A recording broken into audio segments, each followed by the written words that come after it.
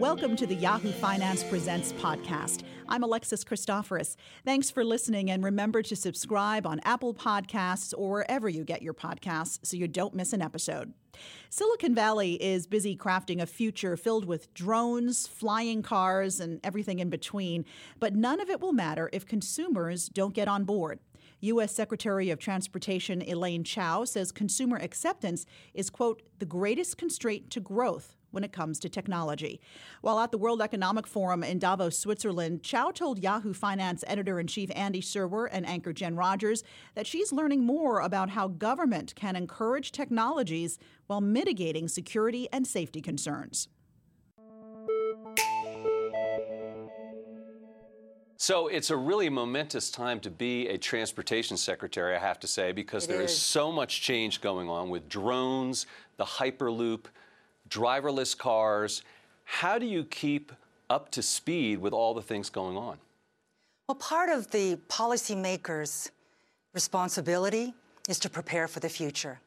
And so while there may be differences as to when automated vehicles will come into everyday life, the reality is it's going to happen.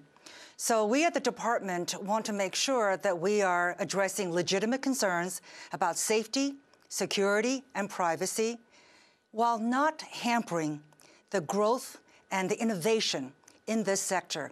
Because as Americans, the innovation and the creativity that's occurring in this sector is part of our competitive advantage. So I've been here all week, not all week, a day actually, in Davos, talking with various groups about, what is happening in this field of automated vehicles, be it drones or cars or transit or trucks or Hyperloop or, so many other flying cars were even talked about. Oh, really? All right, well, that's exciting. So, what is the future and what is the proper role of government? Before we get to flying cars, I think we'll have the autonomous vehicles on the ground, and people are very interested in when that's going to happen. You have been not only at Davos this January, you have been at CES, and you were also at the Detroit Auto Show.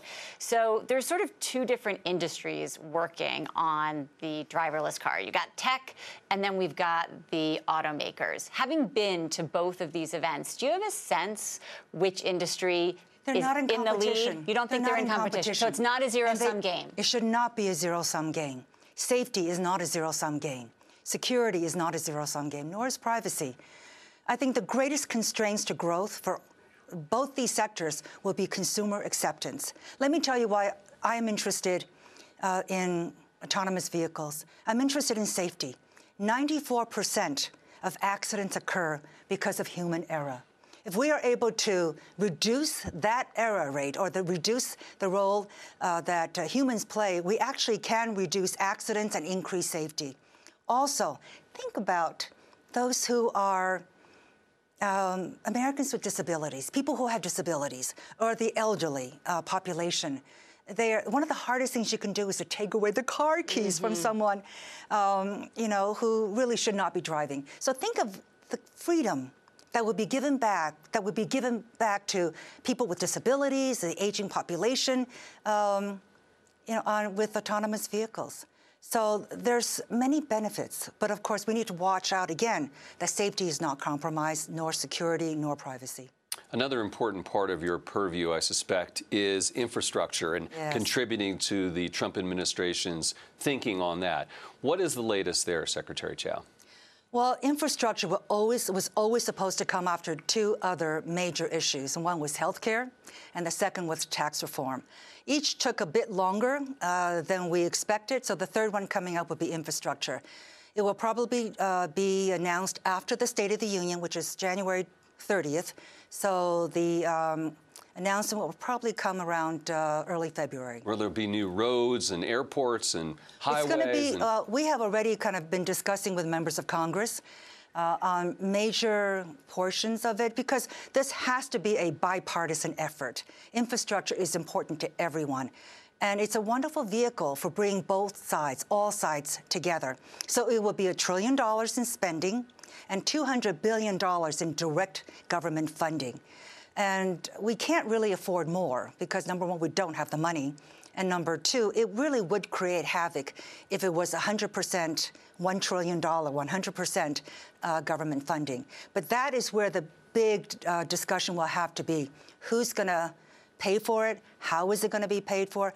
Our thinking is that to leverage the $200 billion in government spending, we would ask the private sector, state and local governments to come in and participate as well. And they'll get greater flexibility and greater autonomy as well in choosing the type of projects that they would like. So, we are very open to having a dialogue with the Congress. We understand that they have their preferences, and we are, again, very open to discussion with them. Another discussion underway is over drones, another place where you have innovation and safety coming together. I mean, everyone wants their package delivered by Amazon drone, but there are a lot of safety concerns out there. And privacy concerns as well. Certainly. What are you doing on that front? Well, as I mentioned, these are legitimate concerns. And for manufacturers, they need to address these issues. So I ask the automobile manufacturers and Silicon Valley, that they have to help people become more comfortable, because 74% of Americans do not like, that's too strong. 74% of Americans are anxious about autonomous vehicles. And if you use the word driverless, that actually pushes that anxiety factor up a bit more. So we say self-driving cars. But that is going to be the greatest constraint to their growth. But we want, again, to address these issues. We just had the hurricanes, Harvey, Irma, and Maria. We had the wildfires in California and the floods. There are conditions under which human beings should not be sent for all sorts of reasons. And drones can perform a very valuable task. And so in the hurricanes, we actually had drones fly over the devastated areas, taking pictures as to the state of infrastructure so that we can begin to plan and know what to do. But I had to waive rules on that because currently drones cannot fly over the heads of crowds and of people, and drones have to be flown within the line of sight.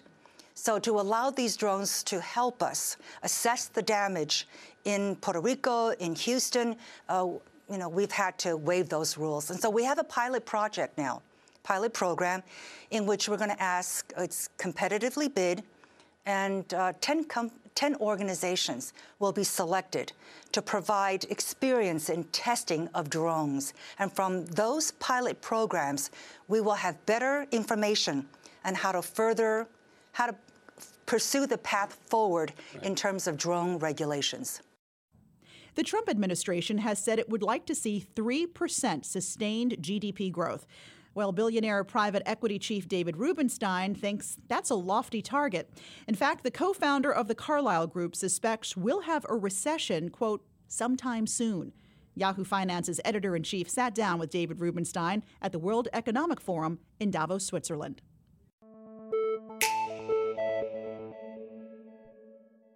I'm here with David Rubenstein, co-founder and co-executive chairman of the Carlyle Group. David, good to see you. My pleasure to be here. So earlier this week, I think you mentioned that you thought President Trump's and the Trump administration's target of GDP growth of 3% is unsustainable. Why do you think that is? I mean, we've got tax cuts, maybe an infrastructure program to jumpstart the economy. Why is 3% too high? First of all, I want to point out that my projections of GDP growth are invariably wrong. So I would say that 3% growth is a challenging number to reach for an economy that's roughly $20 trillion. Obviously, I, as an American citizen, as an investor, would be thrilled if it happened, and I hope it does. But we don't know how to project 10 years into the future. It's very difficult. The budgets of the United States are 10-year projections now, and really projecting more than 1 or 2 years in advance is difficult. So if they can do 3%, I think it's great, and the tax cut will help them get there, but I just don't know if it's possible to get there for 10 years in a row. Fair enough. You know, a lot of people are saying people are optimistic here, too optimistic, too complacent, and they say, well, what could go wrong? I want to turn this on its head because you've been somewhat, I wouldn't say pessimistic, but measured in your analysis of the economy. So I want to ask you, David, what could go right? In other words, things seem really great right now. Everyone says the party's going to end at some point, but could the party continue, and what would cause that? Well, the party could continue. Now, since World War II, we've had one period of time when we had economic growth of more than 9.5 years, and that was in the Kennedy and Johnson administrations. We're now verging on that same kind of period of time. We've had economic growth uninterrupted since June of 2009 when the recession ended. So now, we're going to be 9.5, 10 years. So maybe there's a new economic norm and maybe people can go 10, 15 years without a recession. But there's no history of going 100 years or 25 years without a recession. So I suspect we'll have a recession sometime soon, but it could be pushed out now by 2 or 3 years. I think the tax cut probably will push it out for another year or so. Okay, I know that you're a bit of a Fed watcher, and we have a new Fed chair, Jay Powell. What do you expect from him, David? Well, I know Jay. I hired him when he was leaving government in the George Herbert Walker Bush administration. He had been undersecretary, and he joined Carlyle. He's a very talented lawyer and investment banker, and he was at our firm for a number of years. I don't have any particular insights on what he's going to do, but I got to work with him many years. He's a very honorable person, very smart, hardworking. So I suspect that he will probably continue along the lines of what Janet Yellen did and have gradual increases. And I'd say most Fed watchers would probably say 3 to 4 25 basis point increases this year is likely. So the status quo is what you're looking for at this point? Well, status quo of basically what people project. If all of a sudden the economy slows down, I suspect they might not do 3 or 4, and the economy goes where we think it will be. It's likely, based on what people think, and I guess I agree with that, probably 3 or 4 25 basis point increases this year is probable. Okay. You famously called the private equity cycle in 2006, 2007, saying it was a top, and in fact it was. Where are we now, David, in terms of private equity in the cycle? There's no doubt that it's a great time to be in private equity. It's easier to raise money than it's ever been. The values of companies are increasing fairly well. People are making a lot of money in the industry, and investors are doing quite well. So I can't say it's a top, but there's no doubt that it can't get much better. Right now, everybody who's in private equity seems to be doing quite well. Now, investors are expecting somewhat lower rates of return from private equity than 10 or 15 or 20 years ago. So today, we can pay somewhat higher prices, get 15% net internal rates of return as an industry average, and still please our investors. So I think the industry's got a couple more years to go before I see any kind of downturn. Are you satisfied with the performance of the Carlyle Group stock? And also, what is the shareholder proposition of Carlyle?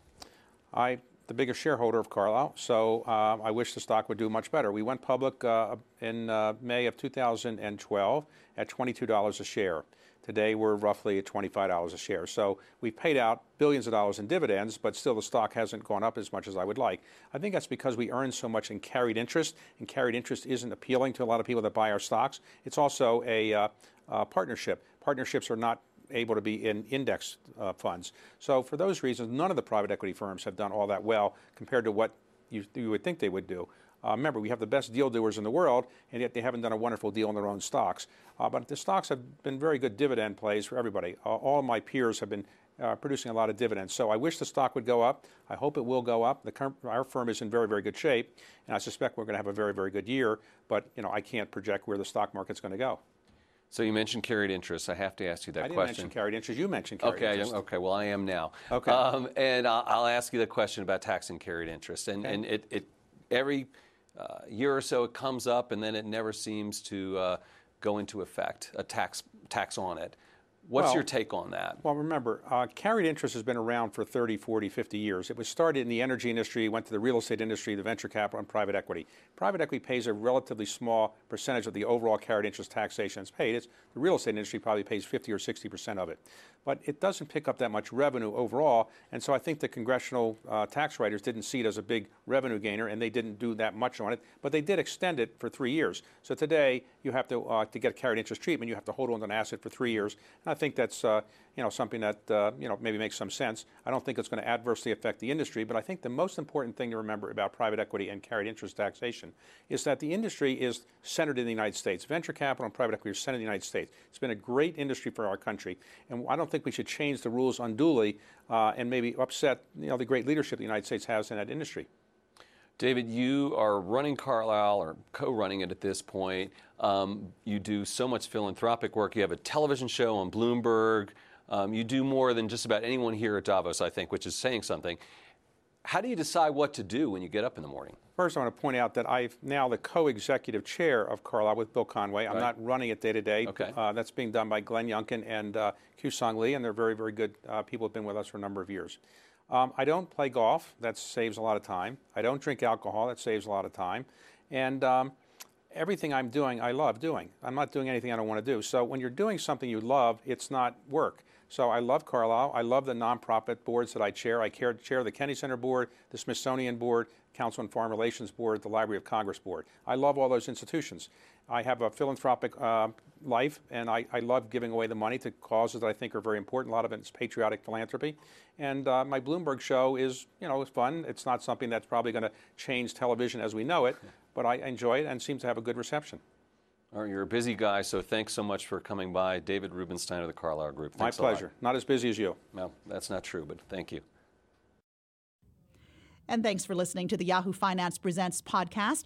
I'm Alexis Christoforous. Be sure to rate, review, and share this podcast. And remember to subscribe so you never miss an episode.